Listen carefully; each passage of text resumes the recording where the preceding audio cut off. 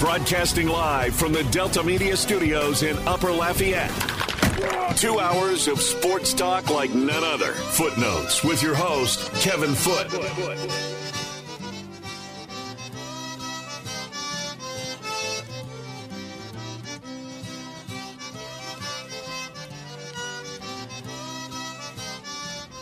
Welcome into Footnotes.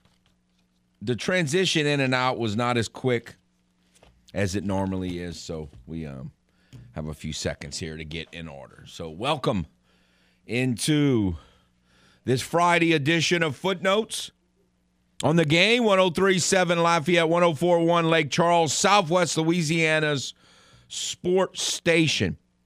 Also, you can watch us simulcast on Stadium 32.3 and 133 on LUS Fiber.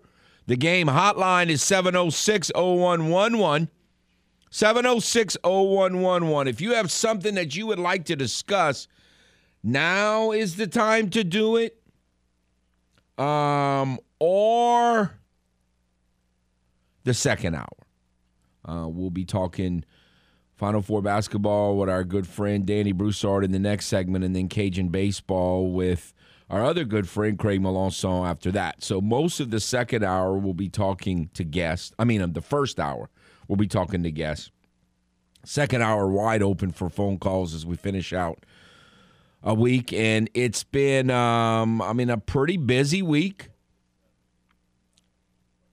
Lots going on locally, regionally, nationally. It is April.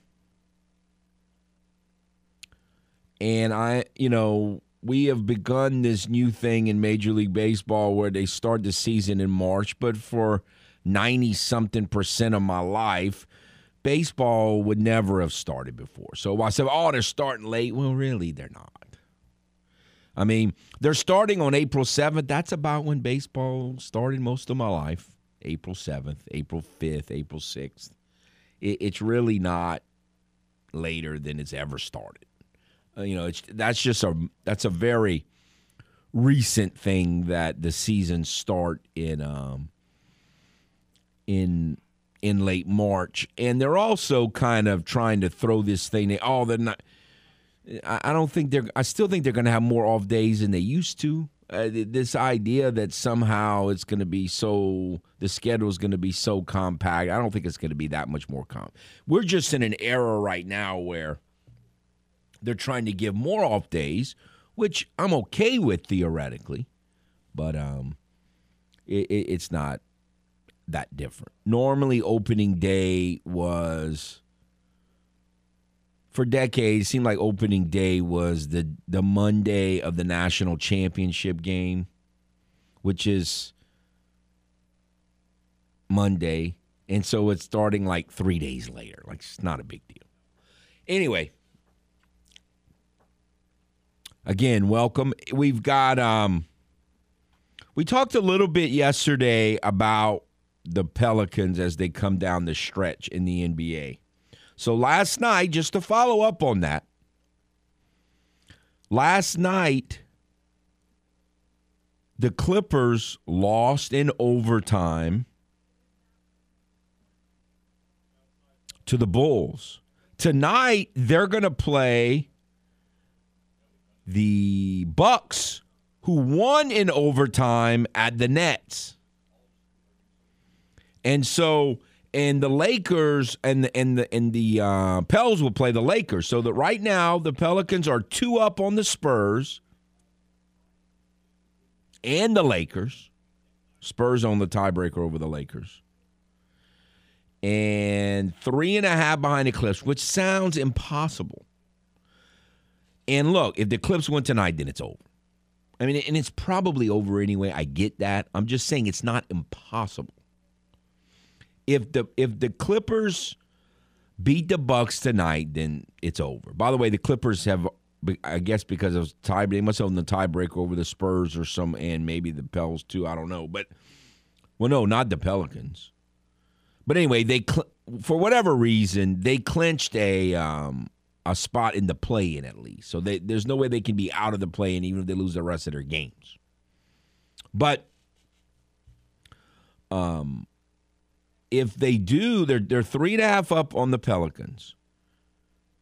If the Clippers lose at Milwaukee tonight, and you say, well, they're going to lose at Milwaukee. Well, Milwaukee had an overtime win, and that was a big emotional. The whole country was talking about it all night and all morning, all the NBA fans. So it was a big win. It's not impossible. Paul George is back. The Clippers, though, they've lost 9 of their last 12. They're free-falling right now. And so it's not impossible. Because they play one another. I think it's Wednesday next week. The Pelicans play the Clippers. So if the Pelicans beat the Lakers tonight and the Bucks beat the Clippers, which most people would say is probably what's going to happen, not a lot, but probably the Pelicans will beat the Lakers and probably the Bucks will beat the Clippers, but it's certainly, could easily happen the other way. But if those two things do happen, they're 2.5 back. They play them, and they own the tiebreaker. Not impossible. So just kind of just kind of following that to see how that's gonna play out. By the way, wait a minute. Did you just talk about basketball? Oh, I did. I don't mind talking about basketball. I can't be a basketball fan. I got no problem with talking about basketball, but the way that I'm a fan of the Saints and the Astros, where you live and breathe with it every day, and and that's all you think about as a fan, I can't do that. I did that in the 70s and 80s and into the 90s with the Cajuns and the Lakers. But I can't. I had to give it up. I just can't take basketball. I can't sit there and watch a game like I do the Saints and the Astros. I would have stroked out a decade ago. I mean, basketball is just too. It's just too subjective. It's the way I describe basketball is it's a Hail Mary play on every possession, and you're just all waiting to see what the officials are going to call. That's what basketball is to me. I just can't take it as a fan. It's not that I don't like the game. When I was young, it was my favorite sport. But my temperament, the emotional investment I make we just don't match up. Some people just don't mesh. Just like sometimes guys and girls, you have a relationship, we got to go. We just don't mesh. It's the way it works. I'll make sure that I was hearing you correctly. I don't mind talking about it. We talk about Cajun basketball, LSU basketball. We'll talk about, I'm not going to follow we don't follow the NBA much, with 30, 40 games to go, but we certainly are going to come in and talk about, once they get to the playoffs. And I enjoy schedules and everybody say, oh, this is over, and then you look and they're chasing. That's just the funs of races. So we're going to comment on basketball and even analyze it a little bit. And I got no issue with talking about the history of it for sure. But okay, yeah, I'm getting corrected. The Pelicans play the Clippers Sunday. So it's coming up. Now, again, the Clippers have to keep free-falling.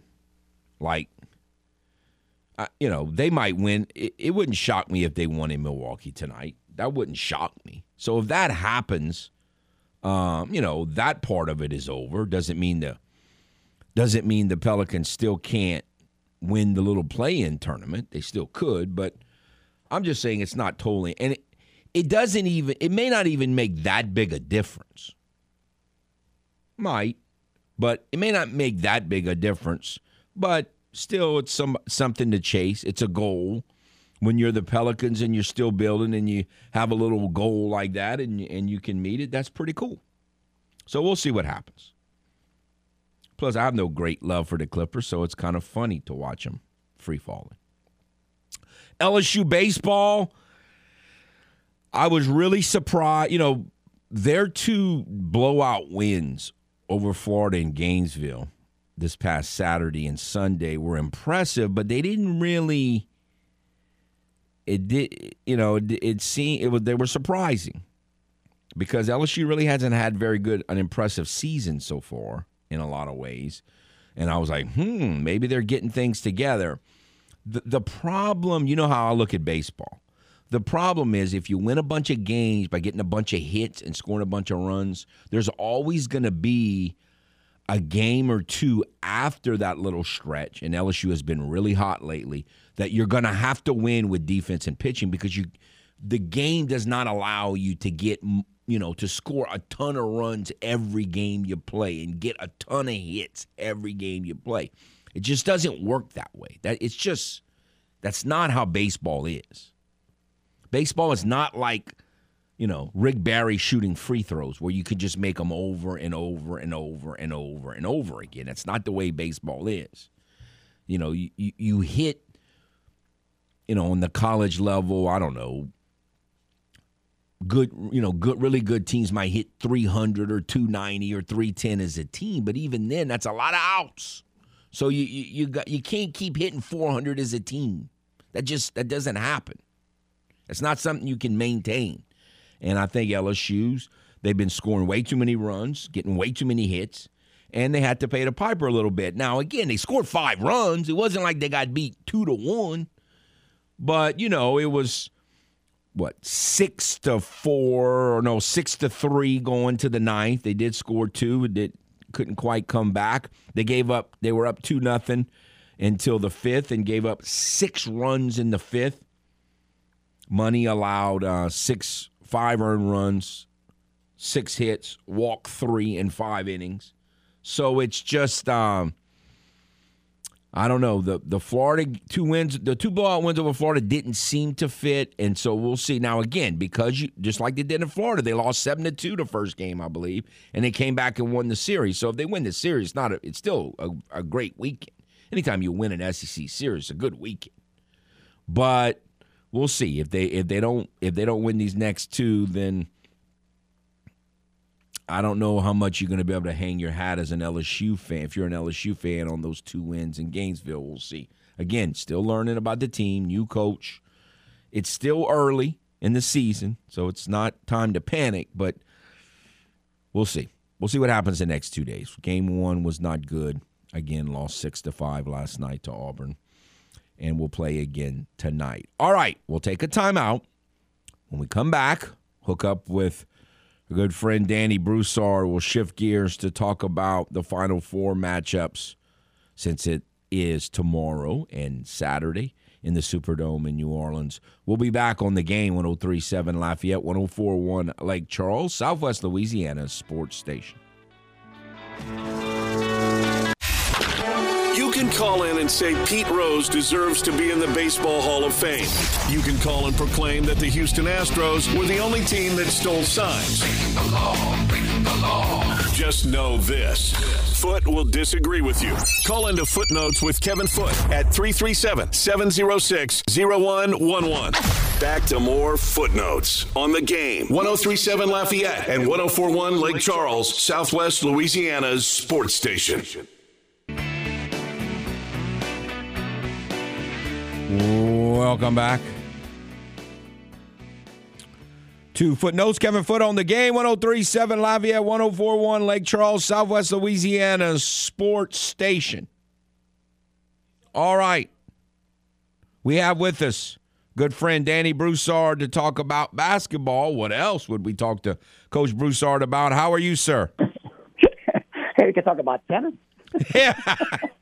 Well, unless you want to talk about Bjorn Borg and John McEnroe and Jimmy Connors, I don't think that's going to happen. I don't have any problem talking about that. You got to throw in Jimmy Connors. First. Yeah, Jimmy I did. I'm good with Jimmy Connors. Yeah, the lefty. Yeah, the lefty. Well, he was probably your favorite tennis player in the 70s and 80s. Absolutely, Jimmy Connors and Chris Everett Lloyd. Weren't they married for a little while? Yeah, they were. Yeah, they were. That was strange. But yeah, I was more of a McEnroe guy. I always did. I hear you. I hear you. Anyway, but you're going to the Final Four? Yes or no? Yes, I'm going, Kevin. I'm leaving in a little bit. I like to go watch practice, but I'm not sure I'm going to make it for the practices. But yeah, I am going for the weekend. Really excited about about this. Kevin, when I kind of had mixed feelings when North Carolina was playing against St. Peter's. I'm thinking to myself, man, wouldn't that be crazy to get St. Peter's in the Final Four? How crazy would that be? But then I started thinking, no, I want the Duke North Carolina matchup. So that's going to be something to see. Okay, let's start with the other one, and then we'll get right. to that one. Right. I have several thoughts about Villanova and Kansas, and one of them is I thought going into the tournament that the I think it's the Midwest, whatever region that Kansas was in was that LSU was in as well, that was by far the weakest of the four regions. Yes, I agree with that. I don't know that, has Kansas beaten a real Final Four team on the way to get here? Like Villanova, I thought Houston was really good. Villanova beat a really good team to get here. Kansas looks like the best team right now, but I'm wondering if it's because they just coming out of the weak region, or are they really the best team? What do you think? Well, it's a very valid point you're making, and I totally agree with that. But man, they are good. They got some seasoned guy, and then Kevin, right now, I think the difference with them is this Remy Martin, man. He's really come back strong from his injury. I thought I saw something that it was something about like a record. He had 7 consecutive games where his point total increased, So, he came out after the injury, he played limited minutes and only scored, let's just say 5. The next game, 8, and so he went 7 consecutive games with picking up. Now, I think the last game, broke his streak. I don't think he got more than he had the game before, but still, he's been, he's kind of revitalized that team, I think, and he's a big factor why they playing so well right now, I think. I think he's a key guy in that lineup. And obviously, how you say his name? Agabaji. Well, don't ask me.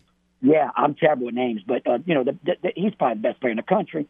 I mean, he can score from inside. He shoots outside. I mean, he's just a hell of a player. So he can carry him, But again, you always kind of look for that guy who's kind of, in the background a little bit. And I think Remy Martin's going to be a key for them. All right, so we've all seen this happen both ways. When a really good team loses one of its best players, we've seen teams rally behind the loss of a player for a short period of time. Now, I don't think playing on the back half, like let's say Villanova beats Kansas, I don't think they'll be able to do it on Monday. But is it possible they could do it in this one game with 5 or 6 days of rest in between games and to prepare for? Right. I think the preparation is the key. At least, it's not like a back-to-back game where, where they couldn't do a lineup. Now he's got a chance to practice all week without him. So I think that's big. And man, Kevin, I tell you what, man. I mean, he's a Louisiana guy, but I think Caleb Daniels might be one of the best 6 men in the country. Man, this kid is playing unbelievable. If people don't know, they're listening. It's a kid. He's from St. Aug in New Orleans. He signed with Tulane. We played them, Kevin, I want to say his 10th grade year. And I was asking Wes and Nick this week, I said, how the hell did we beat that St. Aug team with him? I mean, he was an animal, man. But I never forget, we jumped on him early in the Country Day tournament. We jumped on him big. We were playing out of our minds. And in the second half, he took over and he made the game. We wound up speaking now and out. But this kid, you could tell he was going to be really, really good. But, man, I wouldn't have foreseen him as being this good in college, But I tell you, man, now he gets a chance to play more. He's really good, Kevin. This Caleb, he can shoot it, man. He gets to the rim. He's a strong kid, Kevin. I guarantee you, I don't know what bench pressing it would be, but I'm just telling you that this kid's one of the strongest players in the Final Four. So we've got. Again, you've got a great coach and a great program who's probably telling his team all week long, everyone's thinking you'll have no chance to win because we're playing without one of our best players. So what do you think? Can they overcome that, or is Kansas just too good for that? No, I tell you the truth, man. I'm not counting Villanova out because, Kevin, like you said, I don't think he gets enough credit. He gets credit for being the best dressed coach in America. Yes. But man, I'm telling you, Jay Wright can coach, man. This guy, he's really good, Kevin. I think he's very, underrated. I think, sometimes you ask who the best coaches are, his name sometimes, gets, you talk about Self and Shirley Krzyzewski, but he gets left off a lot. And I'm telling you, this guy can really coach, man. Hey, Kevin, this is interesting too. I don't know if we have a discussion about this, but I'm amazed about how COVID, and I think it's COVID. You think it might be the sponsorships, but coaches, I'm telling you, COVID gave them excuse not to wear the coat and ties anymore. And so now all you're seeing with is their sweats, which you said probably by the Nikes and the Adidas of the world, and they're probably paying them extra money to say, hey, wear my sweats. Because if you remember right, Bobby Knight always wore the Adidas sweater. Right. Yeah, and I'm sure he was getting paid pretty much back then. And now he was one of the first guys to do that.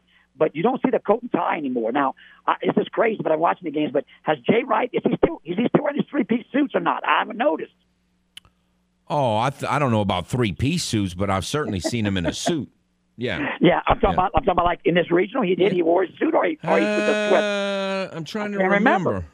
Me neither. I'm surprised I haven't looked at that because it's one of the things that catches my eyes is that all these coaches now are wearing sweatsuits. So anyway, we'll see. But no, Kevin, look, Villanova could well, and like you said, the point about Kansas. How many good teams they beat on the way up there where Villanova did. So I really had picked Houston to be, I thought, like you. Houston, I thought, has the best defensive team in the country, and I thought they might give Villanova problems, but Villanova handled them, pretty good, So, I'm not going to be shocked about this one-game theory like you have, that they're going to rally around their lost player. Caleb Daniels is really, really good. It wouldn't shock me if Villanova would beat Kansas. Personally, I'm wanting a Duke-Kansas final. That's for me. That's what I'm. Well, I'm again, and it may happen, which leads me to my next point. Look, there's no Yeah. question. Coach K is one of the greatest, if not the greatest coach ever. But he's also kind of like Ty. He's the luckiest guy. Like, how lucky can you be? Like, finally, it looked like Carolina would get one over him. Like, they beat him in his house to finish out his, the regular season, and they crushed him. And all the Carolina fans are all fired up. They got, no matter what happened, they were thinking, well, we got this one over him. We can say that. And then for the first time ever, they meet, and Duke's going to win. And so it's going to be easier for Duke to beat Villanova than it will for Duke to beat Kansas, I believe. And so probably Villanova's going to upset them, so it's easier, and they can have the storybook finish. That's funny. I mean, it's unbelievable. It is unbelievable. And look, talk about lucky. I think they got really lucky when I think Gonzaga would have been a tougher matchup than Arkansas was. So I think they got lucky on that end too. Some people they get. Look, I don't know. I don't know if they're the goats, and they might be. And all that ranking stuff is silly, but they the loats for sure. Both of those two. Oh man, it's unbelievable. There's no doubt about it. But do you give Carolina a chance? I know you're a Duke guy, so what do you think of the matchup? Oh no, I think it's going to be a great game. But Kevin, to be honest with you, again, I'm thinking that game that they lost is actually going to come back to be. I think that's probably the best thing that happened to Duke, because had they let's just say they swept and beat them by like 15, and they had beat them both times by 15, I think that'd have been harder for them guys to get their attention, so to speak. I say it. It's a Final Four game. I know he had them focused, but I'm just saying. I think in the long run that might be a blessing in disguise that they got beat like that, because now it's just I don't know. It's just a thing. I think a mental thing that they're saying, hey man, like you just talked about, they might have got us at our place, but this is where now we're going to get them right back. So I don't know. It's an interesting game. I think anybody obviously could win that, but I think if it's like anything else. I think if Duke shoots the ball, they're not a great 3-point shooting team, and neither is North Carolina. Neither one of those are great 3-point shooting teams. But if Duke's, and they've been playing well, of course, North Carolina's been playing well. But Kevin, I got my own pool, and I didn't pick my own, and I love them, but I didn't pick Duke because I think they weren't playing that good at the end of the regular season. No, they weren't. No, they weren't. But man, they really have turned it up. I when I went and watched that Florida State game, Kevin, I was really, especially the first half, I was like, what is going on with Duke's defense? I never remember seeing them like that. I thought they were bad. They just Florida State was exploiting the pick and roll. They were hitting a roll guy. He was killing them. And then when they went to help, he'd kick out for wide open threes. I'm like, man, this is not Duke's defense at all. What is going on? But obviously they straightened that out. And Kevin, I think if you look at these Final Four teams, there's a common thread between all of them. That they're all good defensively, and they can all make free throws. All these teams are good free throw shooting teams. And that in a big game like this, man, when it comes down to that final, 3 and 4 minutes, free throws are so crucial, Now, what do you think? We talk about this a lot of time at the high school level. They go play in college gyms. And this is not a usual gym. This is no. They're playing in a huge arena, and it's not really a basketball arena. And I wonder if that could affect the shooting. I always think it does, Kevin. I can remember, and I can't remember the team it was, but I remember one game, this team came out, I forgot, and it was a Final Four game. They came out hot as down. I was like, man, it's not, and I think it was in New Orleans. But no, Kevin, the Superdome is a huge place, and there's no background at that goal, So, you got to believe it's going to affect them, especially in the first half of both games, and until they kind of get acquainted with it. But, for the most part, arenas like that are usually pretty tough to shoot on. It takes them a while to figure that out, So I think that'll be a factor. And again, all these teams have good inside games, So if the shooting goes awry, they'll always go to the post and get that ball inside and attack the rim. And those guards are so good off the dribble that they're going to get to the rim, So it is kind of a factor in one point, but at the same time, all these teams will adjust, and in my opinion, they'll either just get to the rim or feed the post and try to score that way. So normally, it seems like the officiating in the Final Four, they're going to let them play a little more than they would normally let them play. Do you anticipate that? Well, yeah, kind of. Until when I watched the first 2 minutes of that of the St. Peter's game, and the kid blocks his shot for Carolina, and they call a foul. I'm like, oh boy, here we go. They're already taking care of North Carolina. So, but you got to believe that in this game they're gonna let them play. I think pretty much. Man, Kevin, I don't know if you saw that game, but Pat Adams is I've been knowing Pat Adams for 40 years. He called one of my first playoff games ever. He's an official from Baton Rouge, and he's really good. And who was the NIT final last night? Remind me, that was Xavier and A&M. Yes, and that was a hell of a game. But even the announcer was like, Kevin, I don't know if I've ever seen a worse.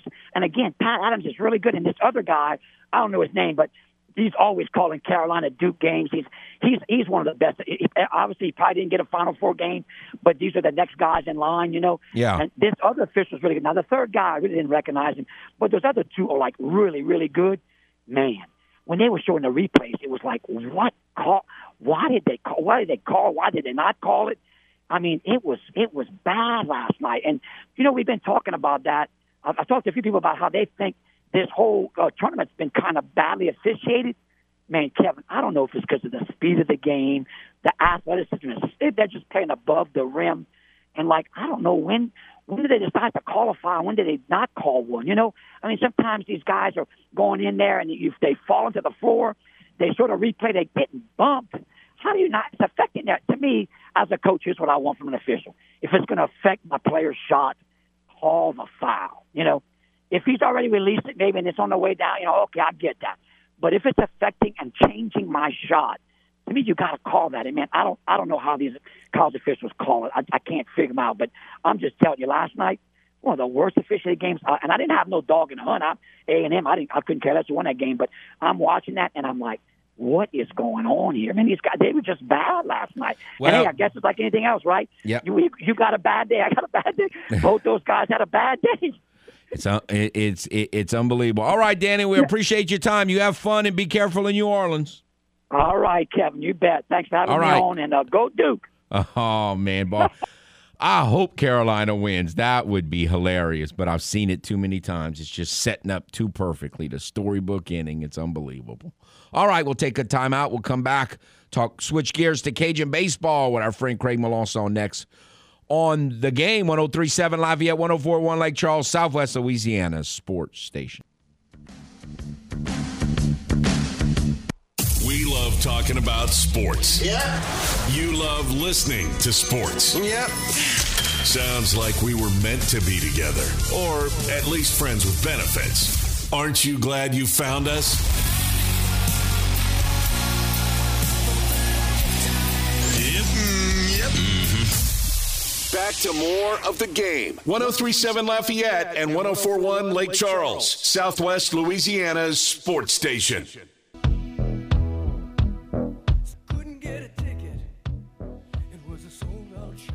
Cat was left out in the cold. No ticket. All right, welcome back to Footnotes. Kevin Foote on the game, 103.7 Lafayette, 104.1 Lake Charles, Southwest Louisiana's sports station. We're going to shift gears to Cajun baseball. You know, he might make a few Final Four comments because he really likes college basketball. We have with us Craig Melanson. How are you, sir?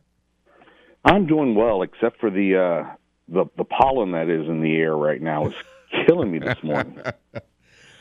I get it. I understand. All right, so hey, wait, Kevin. Before we start, one thing: I hope North Carolina crushes Duke.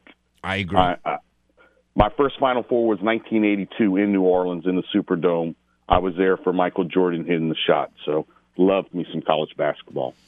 Oh, so, I was extremely excited about that. I was not there, but certainly watched it. I was a humongous college basketball fan, a big Carolina fan back then, and it was you know.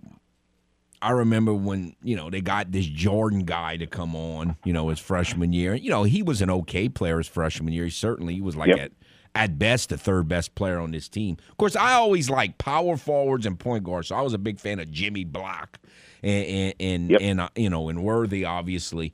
But no, that Jordan guy ended up being okay. But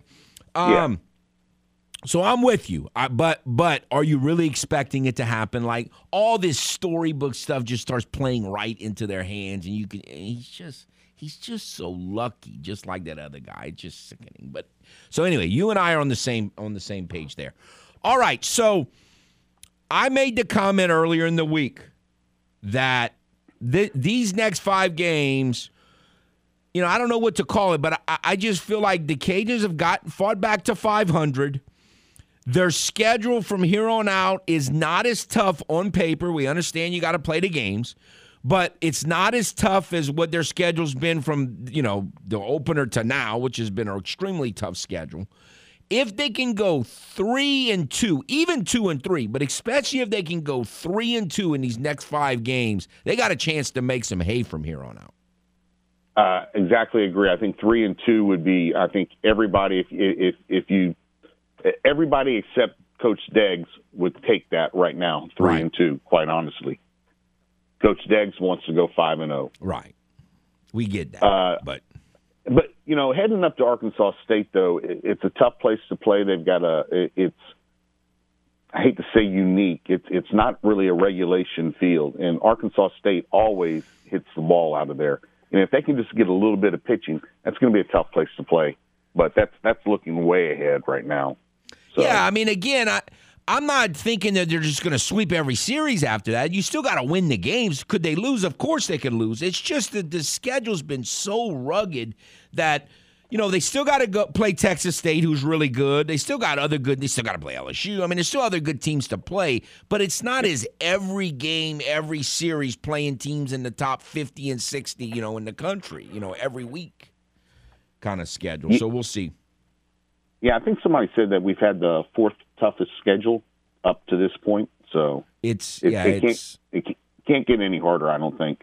Absolutely. All right, so what about before you get to Louisiana Tech next week, and we'll see how the weather has not been too kind in the midweek games the last 3 or 4 weeks, but what about this Georgia Southern team? They played each other in the Sun Belt Conference tournament semifinals last year. It was a really good game. The Cajuns should have won, but once again, can't get runner home from third with less than 2 outs in that game, like has plagued them a lot this season. What do you think of that matchup? Well, it's one of those things that the teams are not familiar. I think it's been 4 years since we played a series against them. We've only played them in postseason play. It's been since 2017 since Georgia Southern has been to the Teague for a series. When at the beginning of the season they got their face crushed by Tennessee, and I thought Georgia Southern was a bad ball club at that point. I had no idea how good Tennessee was, who looks to definitely be the real deal. So, scrappy, always seems to have good pitching. The back of the bullpen seems strong again. Fisher, that will be starting on Saturday, is one of those guys that was hurt in the season, missed about 5 weeks, I believe, and since he's come back, in conference play. He's been pitching lights out, unbelievable. So that's going to be an interesting matchup on Saturday. So, this team, it sounds like Bo Bonds, who was the pitcher of the week, is not going to be eligible for breaking team rules. So there's some things that were going on off the field that were not as good as they needed to be. Are you worried that could impact this team? Because it seems to be a team that was really together through all the ups and downs so far this year. Yeah, I think it really could, and it's very sad that he's not being able to play. But at the same time, like I said, if you break a team rule, I like the discipline by the coaches. But at the same time, it's time now for some of these other guys to step up. And we kind of saw that a little bit at the end of the weekend last weekend with Chipper Menard. If Chipper becomes Chipper that pitched like he did last weekend, we'll be okay there. But I'm not sure Chipper is going to be able to go 5 innings like Bo Bonds did. Jacob Schultz in a starting role, a little bit surprising that he pitched as long as he did because he got off to a bad start, but was able to end up getting 5 innings out of him. And I think he worked himself out of a jam several times. So yeah, I don't know how that's going to work out. Like, obviously that's just one start. I mean, he could come out and pitch tremendous tomorrow, but 10 hits and 5, you keep giving up 10 hits, 2 hits an inning. I mean, it's going to be hard to get out of that a lot of times. So we'll see how that plays out. My question is this: do you think there's who could step up that's been playing a much lesser role and not necessarily do as good as? I mean, no one. Look, Bo Bonds' relief outing last Friday was maybe the best I've ever seen. So, I mean, you can't even expect that. But to come within anywhere near that good of an outing, does anybody come who could do that? Like Dirk had a really nice performance. I don't know, out of the blue earlier this week. What do you think? I think one guy that we haven't seen a whole lot of that pitched well in Round Rock, Cooper Rawls, I think, has the ability to do that, but I don't know why he hasn't been pitching. I think Drew Shiflett shows it at times. Tommy Ray ended up pitching well last weekend. He struggled a little bit as a starter, but when you're coming out of the bullpen and you're 6'4", and you're coming from the right side versus the lefty guys, I think that's a huge change. So. How about Christie? Yeah, that's another guy that we don't talk a lot about. I want to say that he had a little arm injury or a shoulder or something, but maybe not. But you still haven't seen a whole lot out of Dylan Toit yet as far as numbers, as far as pitching a lot yet. And I think that's available too. I know Coach Deggs wants that because we need some more left-handed arms. So, but David Christie, yeah. It just seems like it's going to take something from a pitcher that hadn't been giving him a lot. And I think Drew Shiflett could be the answer to the question because he didn't pitch at all last weekend. Now, I was told after the series that he was up throwing in one of the games, maybe on Sunday. I missed that because you can't really see the bullpen from where I am. But so he was at least in the but he didn't pitch at all. So I think he could be the answer to the question. Yeah, Drew Shiflett is definitely a guy that we expected big things out of when he got here. I mean, he was the Friday night starter, so I think it's definitely something he's willing. He's the kind of guy that can definitely get up there and do some things. He was at Texas, so he understands big ball games. He understands playing in front of large crowds. So. Man, we've got to have someone, though, especially with Bonds out. And you know what? There's nothing wrong with the bats coming out and having an incredible weekend and pitching poorly and still winning. Yeah, and I think that's we're legal. Starting to see that. Yeah, I think we're starting to see that with Tyler Robinson. He what was it not last weekend, the weekend before, he got his first extra base hit, then got a couple more doubles, then hit the home run at Southeastern. Now you got Rick Konos back in the lineup, and his bat was getting hot. You know, he was on a 5-game hitting streak. I don't know if he's still there, or if it's something that he's. I don't remember if he hit in at Southeastern last week. So. Anyway, so the bottom line is it's really a big weekend. It's the second straight weekend the Cajuns are playing a team that's in first place in the standings, and they're tied for first place right now. And if they can get another win, not sweep, if they just win 2 out of 3, you got to really feel pretty good about where they are coming out of this after this brutal start to the schedule. 2 out of 3 would be a huge step forward. I spoke with Danny Reed, voice of the Georgia Southern Eagles, yesterday afternoon, and he wasn't downplaying his team, but he was being honest that they hadn't really faced the top of the Sun Belt Conference yet, like we have. So he wasn't sure how this team was. I hate to say respond, but they're coming in, haven't played none of these guys have seen Russo Park, so he wasn't sure how that was going to play out there. So it'll be an interesting weekend here for them. All right, should be lots of fun. Hearing that rain could impact the schedule Saturday. Is anything official on that? No, I haven't seen. Last I saw, the rain was going to be early. I think by 2 o'clock or so. It's pretty much supposed to be cleared out. I think it's only like a 20% chance of rain.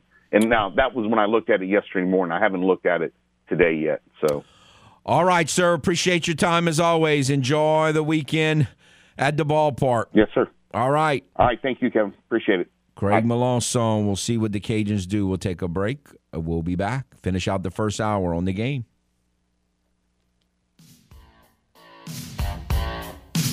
Are you fluent in Footlish? Not to worry. We're here to help with the Footlish Dictionary. Old tucktail. Tucktail. Noun. A former NFL coach who put his tail between his legs and went back to college, where it's easier to win. Also known as Nick Saban. Now, back to the man with his very own language. Kevin Foote and Footnotes.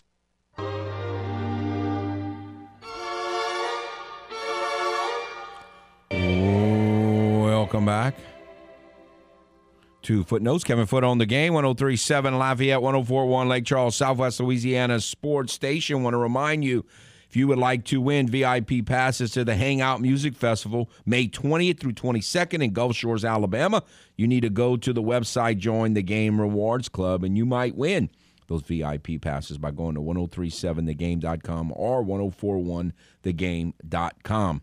All right, Cajun baseball. Supposedly going to be some rain this weekend, so you know how it is with baseball and golf and the rain. So it is, we'll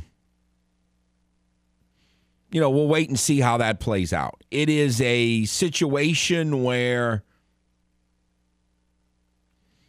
the Cajuns are playing a good team, but I think it's a team they can beat. And they're, earlier this week when we had our presser with Coach Deggs and we were talking about the different pitching scenarios, one of the things he said, well, we're just going to have to hit.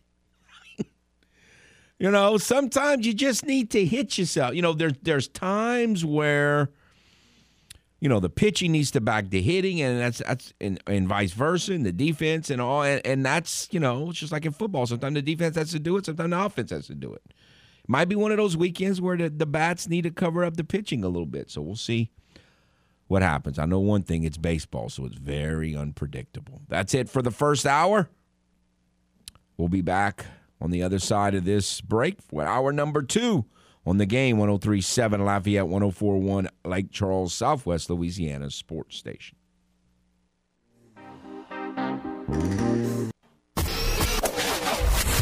Broadcasting live from the Delta Media Studios in Upper Lafayette.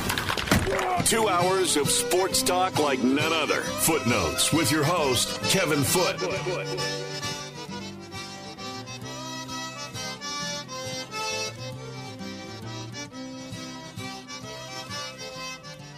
Welcome back to Footnotes. Kevin Foote on The Game, 103.7 Lafayette, 104.1 Lake Charles, Southwest Louisiana's Sports Station.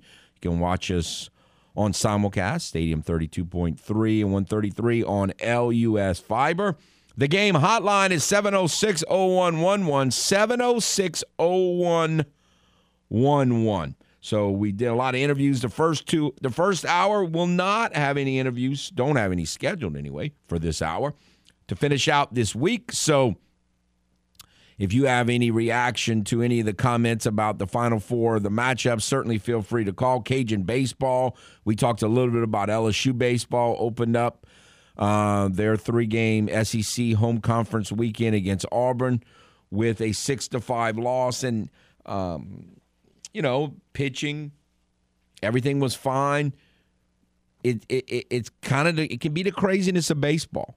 Like in 8 of the 9 innings, LSU's pitchers didn't give up any runs. But in the 5th inning, they gave up 6. You just wonder how it's even possible. But that happens in baseball sometimes. It's just crazy. So we'll see what LSU does in Game 2 tonight. And the Cajuns will send Tally to the hill. One of the things that I notice, and again, statistics can be deceiving, but looking at Georgia Southern's team statistics, their team ERA is a little over 5. So it's not like, and again, if you don't see a team play, then you really don't know. There are things that explain statistics sometimes. So it's hard to know that necessarily means anything. But it does mean that you can score some runs off of them. I mean, their team ERA is 5. So, if the Cajuns can have a good weekend, I could pay some dividends. So certainly if you want to talk Cajun baseball, we could talk about that. Cajun softball, we talked about them quite a bit the last few days. They had a big win over Texas on Wednesday, and we'll see what happens when they go to Texas State. Big sports weekend for the 2 Cajun Diamond Sports for sure, both playing. Texas State's record doesn't show it, but like Coach Glasgow said, that was his pick to win the league. Now, obviously, he thought he was going to win the league. I mean, you always think. But other than himself, that's who he picked to win the league, Texas State. So it is it's a big weekend, no question, for both sports. So anything that you want to discuss about that, certainly. Something else.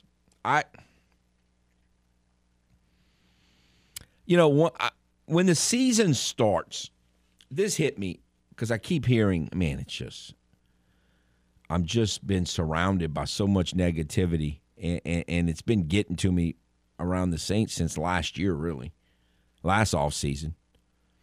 And one of the things that I say every year at the beginning of football season, or at least for a lot of years in a row now, is one of the worst comments that you can make, and that drive me up a wall when I'm watching the Saints play, is, what are you worried about? You winning. I mean, like the Saints might be up, I'm just throwing out a score, 14-10, the beginning of the third quarter. And an official makes a bad call, or the coach makes a bad decision, or, somebody fumbles or whatever. Something bad happens. And I'm all screaming and hollering and upset and pacing and angry. And what's wrong? You winning. Well, again, the point I always make is, it doesn't matter if you're winning. It only matters if you win at the end. It doesn't matter if you're winning. It's just like during the season. Well, what do you the Saints or whatever, 5-2 or whatever, and they have a good record, and there's something in the game that's just on their team that's just not going well. We say, what are you worried about? We won the game. Because did we just win the Super Bowl? Did the Super Bowl just Was it played last Sunday? No, it wasn't played last Sunday. So we got to address this issue. Just like I said last summer, why are you cutting Latavius Murray for Tony Jones? You're trying to turn 41, a Z28, into a dump truck. And so, and at one point they got, they were 5-2. Everything was going great. What were you worried about? What I'm worried about is my Z28 is now a dump truck. Of course, he made himself a dump truck in Las Vegas too, bozo. But you still got to address issues. And I'm saying all of this because it kind of reminds me of you gotta have the end in mind. It kind of reminds me of all the people who are panicking and upset right now about where the Saints are a month into, or not even a month into free agency. Like, we're still a month away from the draft. Why are we drawing conclusions?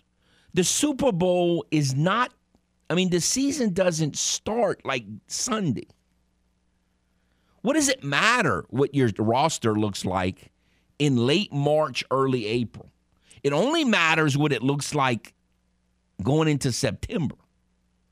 It doesn't matter what your roster looks like now.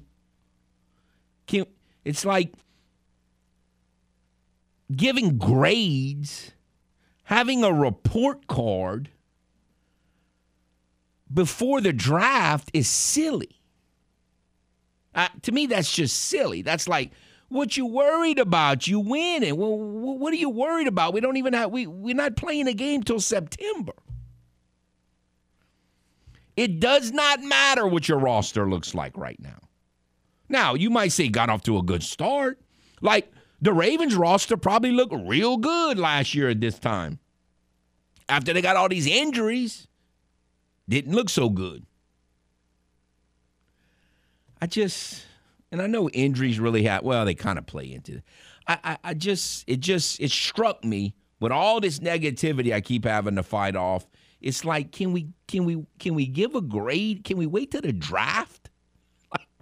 Can we wait till free agency the big main free agency period is over and you have the draft? Then we decide. It'd be like after the first, they had a terrible draft. Well, can we at least draft all our draft picks first? Then we decide if we had a terrible draft or not? They've had, what draft was it? 88 maybe? 89, right? One of the drafts in the late 80s, their first-round pick was terrible. The rest of the draft was really good. So if you judge the draft after the first round, you say, well, this is a terrible draft. Well, after you made all your picks, the draft was pretty good. Had a lot of guys that played a lot of big roles in some winning teams. So can we just wait? Like, why are we giving a report card? Why are we determining whether a kid's going to pass his grade in September? Can we at least get to like April before we start worrying about whether he's going to fail, or March? I don't know. It's craziness. Anyway, with all of that said, Mel Kiper. Look, some people hate Mel Kiper. Some people love him. Mel Kiper, whatever you think about him, he's put a lot of work into this, made a career. He knows a little bit about it. He's very well connected. So how can a person who understands the history, he still, though, even with all that said, he's a Raven fan and he's a national guy and doesn't know anything about the New Orleans Saints, nothing.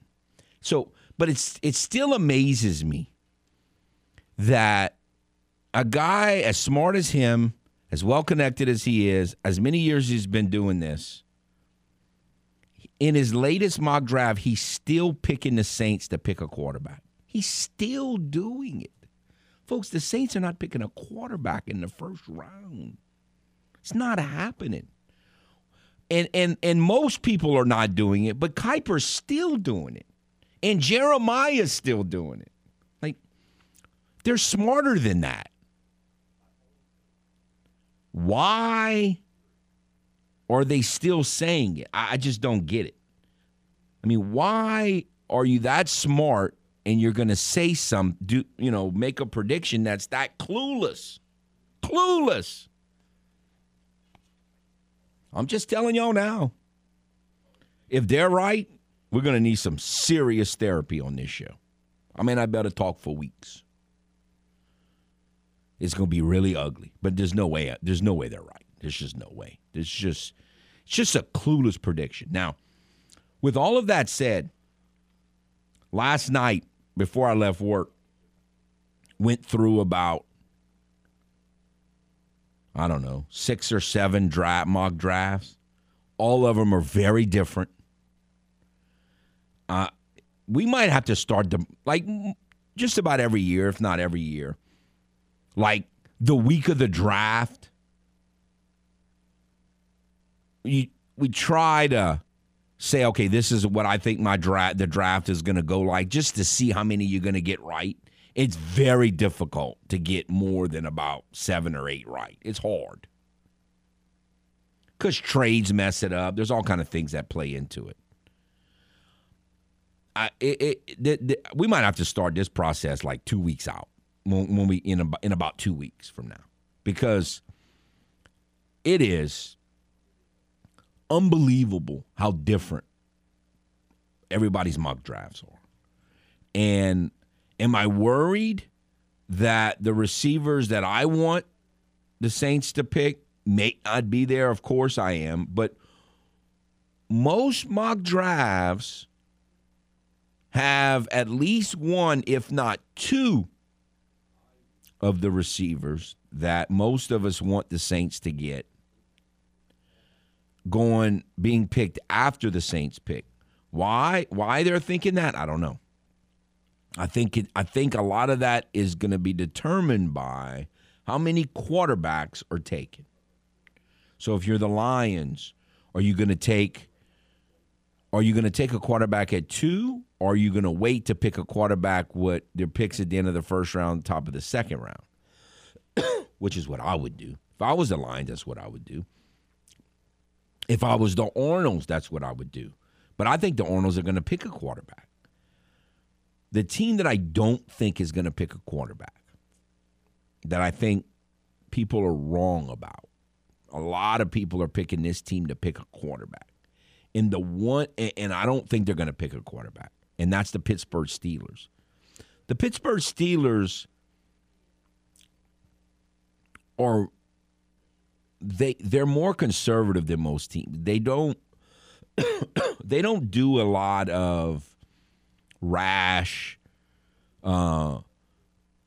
impulsive, reactionary moves. They're as stable as any organization. I expect that they're going to pick a wide receiver to help Trubisky, or an offensive lineman to help the running backs, because they drafted a really good running back and their offensive line was weak.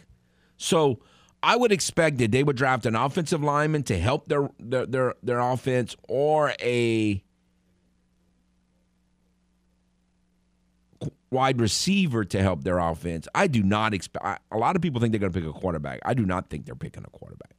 I don't believe that. I think they think Trubisky's going to do fine for them. That's what I think they think. And so I would love if they would. First of all, when the Steelers don't really trade up, and the Steelers are not a Sears catalog team. So I just could there be? It's going to be very important that 3 quarterbacks go before the Saints, or at least 2, hopefully 3. It's going to be very important that at least 3 cornerbacks go before the Saints. And Stingley's a swing guy, I think. I think Stingley could go before the Saints, but a lot of people are questioning him. He could go after. It'll be very important. It is going to be as tense and as nervous and as really exciting this draft as any I've seen I can remember. I mean, it's going to be every pick is going to be unpredictable after one for sure. And I guess Aiden Hutchinson's going number one. Everyone's saying that. If he does, then that'll be pretty what everyone's thinking. But after that, every pick's going to be unpredictable after that. And it's going to be nerve-wracking. I'm not. Oh, man. I don't know. I don't know that I'm emotionally ready for this NFL draft, I got to tell you. And April's here. Today's April the 1st, so it's fixing to get hot and heavy starting next week talking about that. Anyway, can we just wait to grade off seasons until the draft at least? It's incredible. All right. That'll do it for this segment. We'll take a timeout. We'll be back on The Game, 103.7 Lafayette, 104.1 Lake Charles, Southwest Louisiana Sports Station.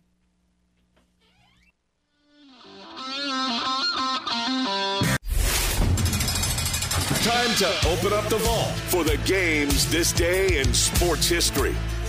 April 1st, 1999, Detroit Pistons guard Joe Dumars scores 18 points in a 107-75 rout of the Chicago Bulls.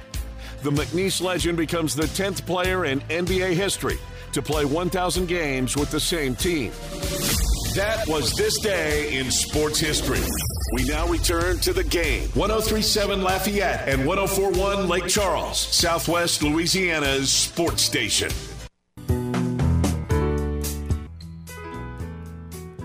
That's the perfect song to sing or to play to calm me down after, I get a little emotional. Because that's, when I think of that song, I think of lazy summer afternoon as a kid at my grandparents' house, just kind of chilling. We didn't say chilling in the 70s, but whatever we said in the 70s, What that's did the you say? equivalent of chilling. I don't remember what we said. I don't think chilling came around till like the 90s. I feel like probably didn't. I don't think in the 70s we said chilling. I don't remember. Because vibing is the thing nowadays, not back then either. What is the thing nowadays? Vibing. Vibing? Yeah. Everything. Well, I don't think I said vibing either. Basically, every word you just lose the G at the end. Right. Anyway, welcome back to The Game, 103.7 Lafayette, 104.1 Lake Charles, Southwest Louisiana Sports Station. When we get back on Monday, it's going to be the countdown to the draft will begin. It's been a weird spring, it seems, so far. We've been so busy, and we didn't start the draft till way later than we normally do. The only time that we ever really started this late, it was the year the Saints didn't have a first-round pick. Because normally when they have a first-round pick, it's a serious discussion, especially when it's a first-round pick that seems so important. I mean, it seems like there's a couple serious needs that the draft, fortunately, is strong in, where the Saints have need areas. And so it's good, but it also makes it very important. And so, we're going to be getting to that for sure in the hot and heavy starting next week. The other thing that is so interesting about this draft is there are so many, and I mentioned a couple of the names in the last segment. There are so many that are really kind of crucial guys in the prediction process because, again, some people have Stingley from LSU going in the top 10. Some of them have him going all the way into the 20s. The opinion on him is very different. Devin Lloyd, linebacker. I've seen him all the way in the last week mocked all the way to the second round, and I've seen him going in the early teens. Huge difference. Kayvon Thibodeau's not that different, but I've seen him pick second, and I've seen him, it seems like right now he's dropping. I've seen him go, into the low teens. And Hamilton is a guy who some people have gone like 2, 3, or 4, and some people have him going, I think the latest I've seen him is about 13. Drake London, the wide receiver that, if you say right now, Kevin, who do you want the Saints to pick in the first round? I would say Drake London. And I've seen Drake London as high as 4, and I've seen him into the 20s in mocks. Now, I guess some of these mocks, the ones that have him in the 20s, saw one last night in the 20s. And I think the people that have him in the 20s are thinking, well, he was injured a lot last year. He missed a lot of the off-season evaluation process, and that's going to hurt him, which could happen. Now, he was injured a little earlier than Jameson Williams was. And injuries and anything that happens off the field in a negative way always seems to impact, how early someone is picked. Drafts are normally a long-term process. But when you're the Saints and your need at wide receiver seems to be I don't think it's quite as bad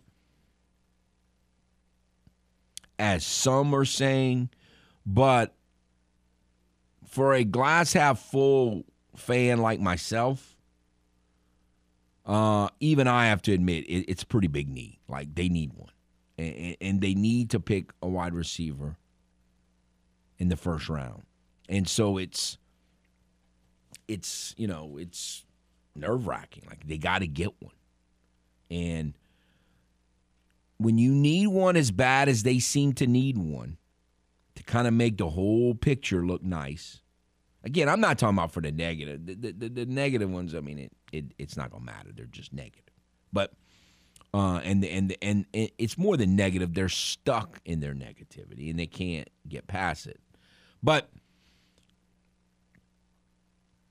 can you afford – normally it's a long-range process, the draft. But can you afford this year, where the Saints are in their wide receiver situation and where the offense is and where the quarterback is and where the running game is? They need to pick a running back, a free agent running back. Everybody's talking about safety, and I want a free agent safety too, but they need a free agent running back. They need a veteran running back, not a rookie. Not a rookie. They need a veteran running back. Can they afford to pick Jameson Williams if he's not going to play till November? Now, you say, man, that's really short-sighted thinking. It might be. But again, I didn't say it as a statement. I asked it as a question. As a Saints fan, can they afford to pick Jameson Williams if he's not going to be available till November? Again, they have to, one, make that determination. One, he has to fall. But I think his chances of falling are good because he's not going to be available probably, or some think until November. Maybe it's October. So if you're convinced that he's the best receiver out there and he's going to have the biggest impact, can you afford to wait a month or two for him? Every other year, I'd say, absolutely. Are you crazy? Of course you can. You don't draft a guy for a month or 2 months. You draft a guy because you think you might get 8 to 10 years out of him. And if that's your response, I say that makes sense. That's sound thinking. But right now, so many of us are like, man, this offense needs all the help it can get right now. We're trying to get some more momentum as an offensive football team. And this guy is not coming in to be a weight. This guy, All these draft experts who say these are plug-and-play receivers in the first round, the Saints offense needs a plug-and-play receiver. Just like the Eagles need a plug-and-play receiver. And so can you afford to wait? Maybe he's the only one that you have graded that high left, and you don't have a choice. That's very possible. It's very possible. Wilson's going to be gone. Olave's going to be gone. And London's going to be gone. And the only one, because of his injury, that's the only reason that's going to be left is Williams. And at that point, I think you got to take him. Or at that point, do you say, well, as much as we like this guy, we also have a needed safety, or we also have a needed offensive tackle, and we'll pick one of these other receivers in the second round. And that could work. That could work. I'm just saying all of these things that we're discussing are scenarios that we're going to be discussing a lot over the next 3 weeks, 4 weeks, and are scenarios that we're going to really be fretting about on draft night. It's I remember a couple, what was that, 2 years ago, I wanted Murray, linebacker from Oklahoma. And it went all the way up to the pick, and he kept dropping, and he kept dropping, and he kept dropping. And I'm like, this is working out perfect. And then right before the Saints were about to pick, the Chargers trade up and pick Murray. And I was just devastated. It was just a humongous punch in the gut. Humongous. Now, it might all work out because I didn't want Pete Werner. I was not high on Pete Werner going into the draft last year, but Pete Werner turned out to be pretty good. He turns out to be better than I thought he was going to be. All right, I messed up. Before we get to a break, let's go to the phone lines and talk to Mike. Hello. Kevin, I think you answered my question. What it is I thought I was listening to history for a while in this segment and the last, and Kevin Foote was actually advocating for the Saints to pick a receiver in the first round. I never thought I'd ever hear that, so I think I was listening to history being made. So my question is, what made you change your mind on that when you advocated against that for so long? And the second part of the question is, would you be upset if they took a tackle in the first round and a receiver in the second?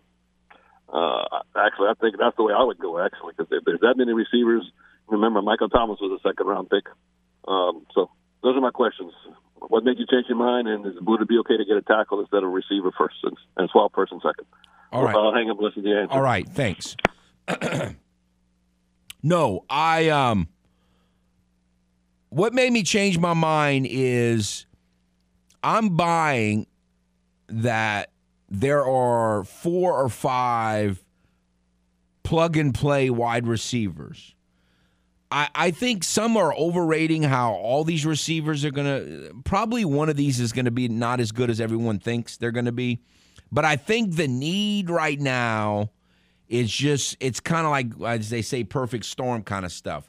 There are more Justin Jeffersons coming out that are making impacts, so there's more reason to believe than at any time in the last 20 years or so that you have at least a decent chance. Now, you used to not have a very good chance at all of picking a receiver in the first round, and he come in and play. Now it looks like there's at least an above 50% chance that the guy's going to at least be productive his rookie year.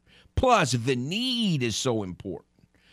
Now, look, if the Saints sign some really good free agent wide receiver between now and the draft, I might change my mind a little bit about that they need to pick it in the first round. I also think, to answer your other question, that there's that many tackles. Like, there could be 10, 11, 12 wide receivers picked in the first 2 rounds. There could be 10 or 11 offensive tackles picked in the first 2 rounds. And the other reason I say all of this is this. I believe that the Saints are more willing to have James Hurst be their starter at tackle than they are Traquan Smith be their number 2 wide receiver. So I think I just think they like their potential starters if the season started Sunday now at tackle more than they like their potential number 2 receiver if the season started going before Sunday before the draft starts. And I'd be okay with flipping them, but I just think that they're better off doing it this way because I think they can get a really good offensive tackle in the second round, just like they could get a really good wide receiver. But I think that the need is a little more at wide receiver than it is at tackle. Good question. That's just kind of what I'm thinking. And yes, I've already admitted I'm all I gotta say is it better work. They do. I've been fighting this wide receiver in the first round thing forever. And if I finally give in because of the need and all that, and the recent trend, it better work. He better not be Robert Meacham. We'll take a break, way overdue, and we'll come back on the game. 103.7 Lafayette, 104.1 Lake Charles, Southwest Louisiana Sports Station.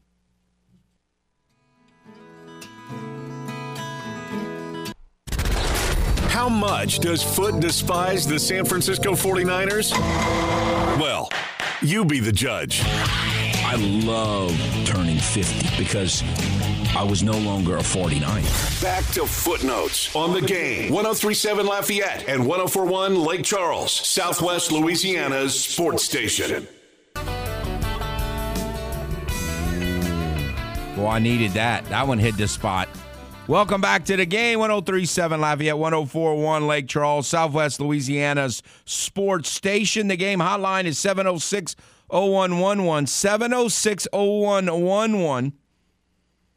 I want to follow up and give a little more of an answer to what Mike's question was, because it's the second time this week someone has said, wait a minute, you're you never pick a wide receiver in the first round guy. And I've been that way for decades. But I do think that it's changing, and also a little bit. So again, I'm not going to do this every year. I just think it's kind of when you have that sliding scale of talent level, where the college game is in terms of the draft is headed, and the need, it just seems to make sense for the first time in a long, long time. The other thing is, even though you have strong convictions about things, you still got to allow for exceptions here and there. Now, I'm not talking about on like really moral issues, but I'm just there's some scenarios where, yeah, you have a trend, and especially when it's sports, and we just don't believe in that, and we don't really believe in doing that so much. But every once in a while, it just works out where maybe you ought to just be open-minded to a different way of doing it right now, because it just seems to make a lot of sense. Like there might be a food out there that if you put a chocolate chip in it, it makes it better, but I just haven't come up with one yet right now. I just haven't come up with one. There might be one day where I'll say, man, it's a good thing they put chocolate chips in this. It made it better. Why? I don't understand. I can't stand chocolate chips. It just makes no sense. It does not. Does it make sense? Does I it might make be dollars? the only person in America, and I know I'm not, because someone has backed me up on this before.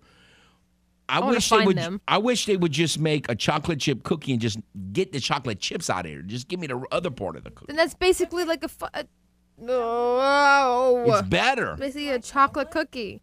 Yeah, do you like regular chocolate? You still want chocolate chips? I love I like Hershey's? chocolate. I like a Hershey's with almonds. Okay, I like a Hershey's with almonds. You got to have nuts in it.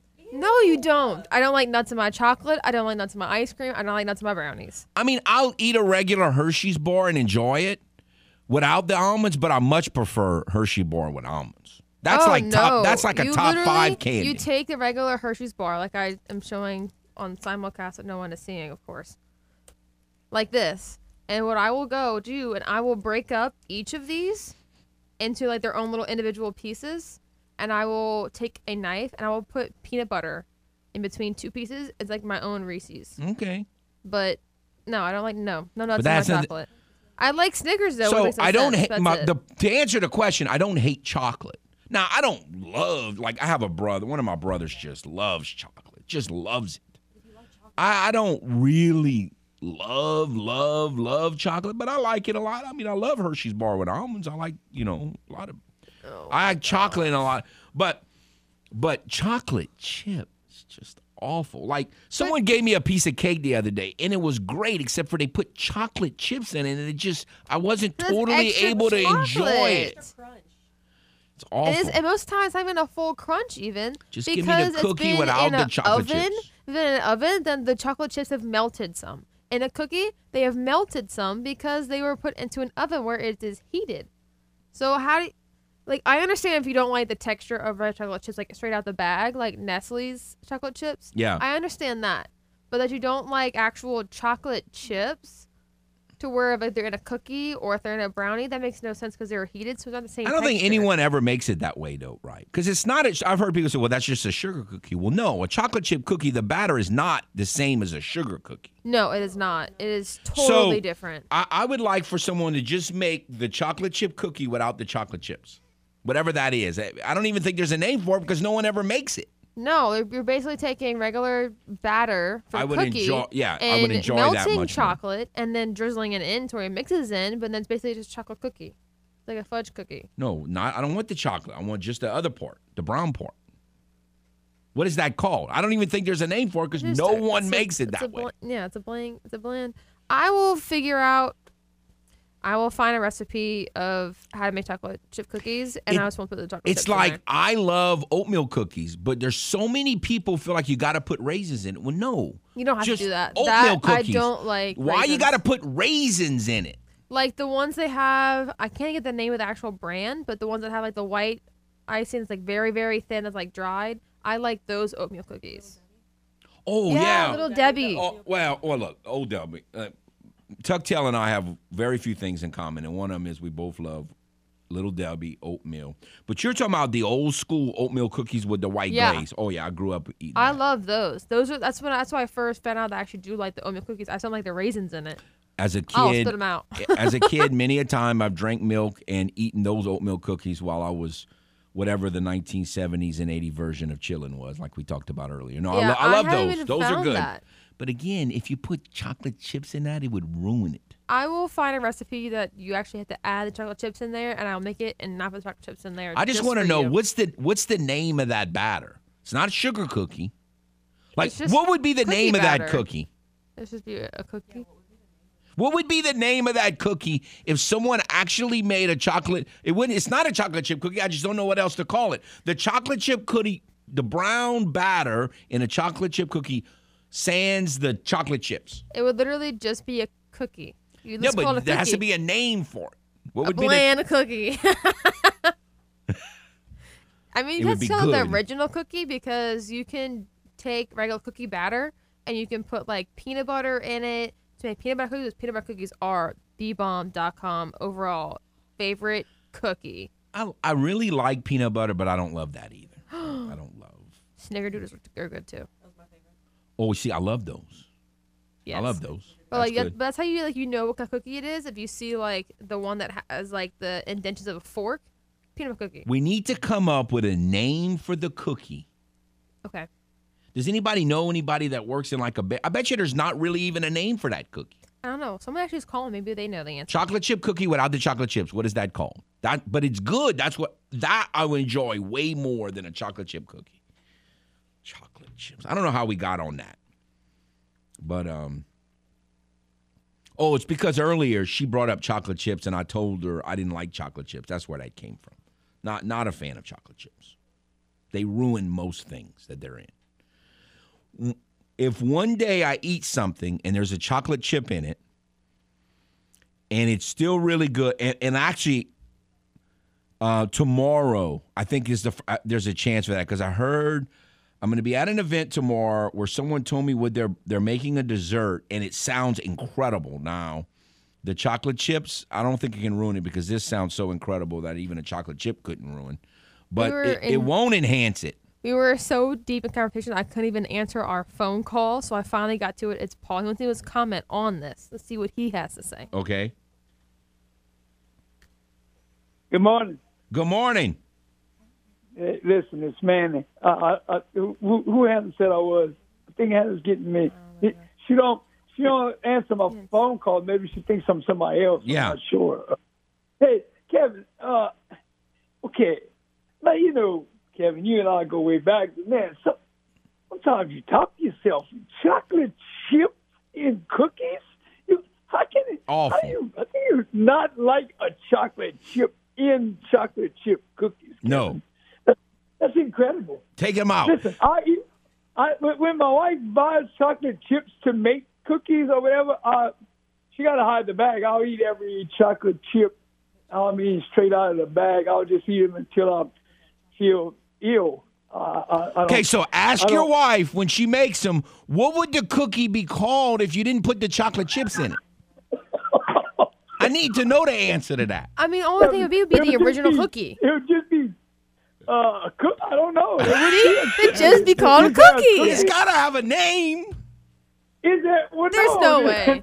It's another kind of cookies. You got when you buy a chocolate chip mix, you make it. Okay. Okay. Let's go back. Let's go back to sports. Okay. All right, Kevin. I missed who you want to take now. I just had tuned in. Oh, I want to pick. I mean, I want Drake London, but I don't think he's going to be there. I want to pick I want a wide receiver in the first round. So you want who? The Alabama guy? No. My first pick would be Drake London. If not, Olave. But if they're neither one of them are there, then I think you might have to just pull the trigger on Williams. Yeah. I mean, Williams is definitely a guy that I think when healthy, is going to be. I think he's going to be a big time player. I don't see any downside to him. But I got that dog at night. I don't have the name in front of me. Normally, when I call you, I'm prepared. But I was driving, and you caught me off guard with the chocolate chip. I'm waiting a little later. I got a guy from. If we go in the second round, I got a guy from North Dakota. Oh yeah, no. I'm. If they pick in the second round, I'm all good with him. Yes. Yeah. He supposedly has a real big upside, and he ran great routes. Right. And I mean he's big and fast. Christian Watson. They go in the second round. Christian Watson. If they go tackle than him, I like him a lot. Yeah, I like agree. The Alabama kid a lot. But I think Christian Watson's not going to be there when the Saints pick in the second round. But we overdo, Manny. Call back Monday. We want to talk more about this. All right. Next week. All right. We'll take a break. We'll be back on the game. Here on Footnotes, you may not always exactly hear what you want to hear, but you will hear what you need. And of course, I got all these. Oh, you're an idiot. And, what kind of Saints fan are you? Look, I'm not telling you what I want to happen. I'm telling you what's going to happen. What more than likely is going to happen. Back to more of the sports talk you need to listen to with Footnotes on the Game. 103.7 Lafayette and 104.1 Lake Charles, Southwest Louisiana's sports station. All right, we went way too long with that last segment. We'll blame it on Hannah because she was the one that brought up the chocolate chips. But here's a homework assignment. We got to come up with the name of a cookie with the batter for a chocolate chip without the chocolate chip. And it can't be chocolate chipless cookie. That's not the name. That's a description. So we got to come up with the name of this cookie that I wish I could eat. Chocolate chip cookie without the chocolate chips. It's got to have a name. Hopefully we can find that out. It's going to be an exciting sports weekend. We'll talk about that maybe and everything else come Monday, Laura Will. And y'all have a nice, safe weekend.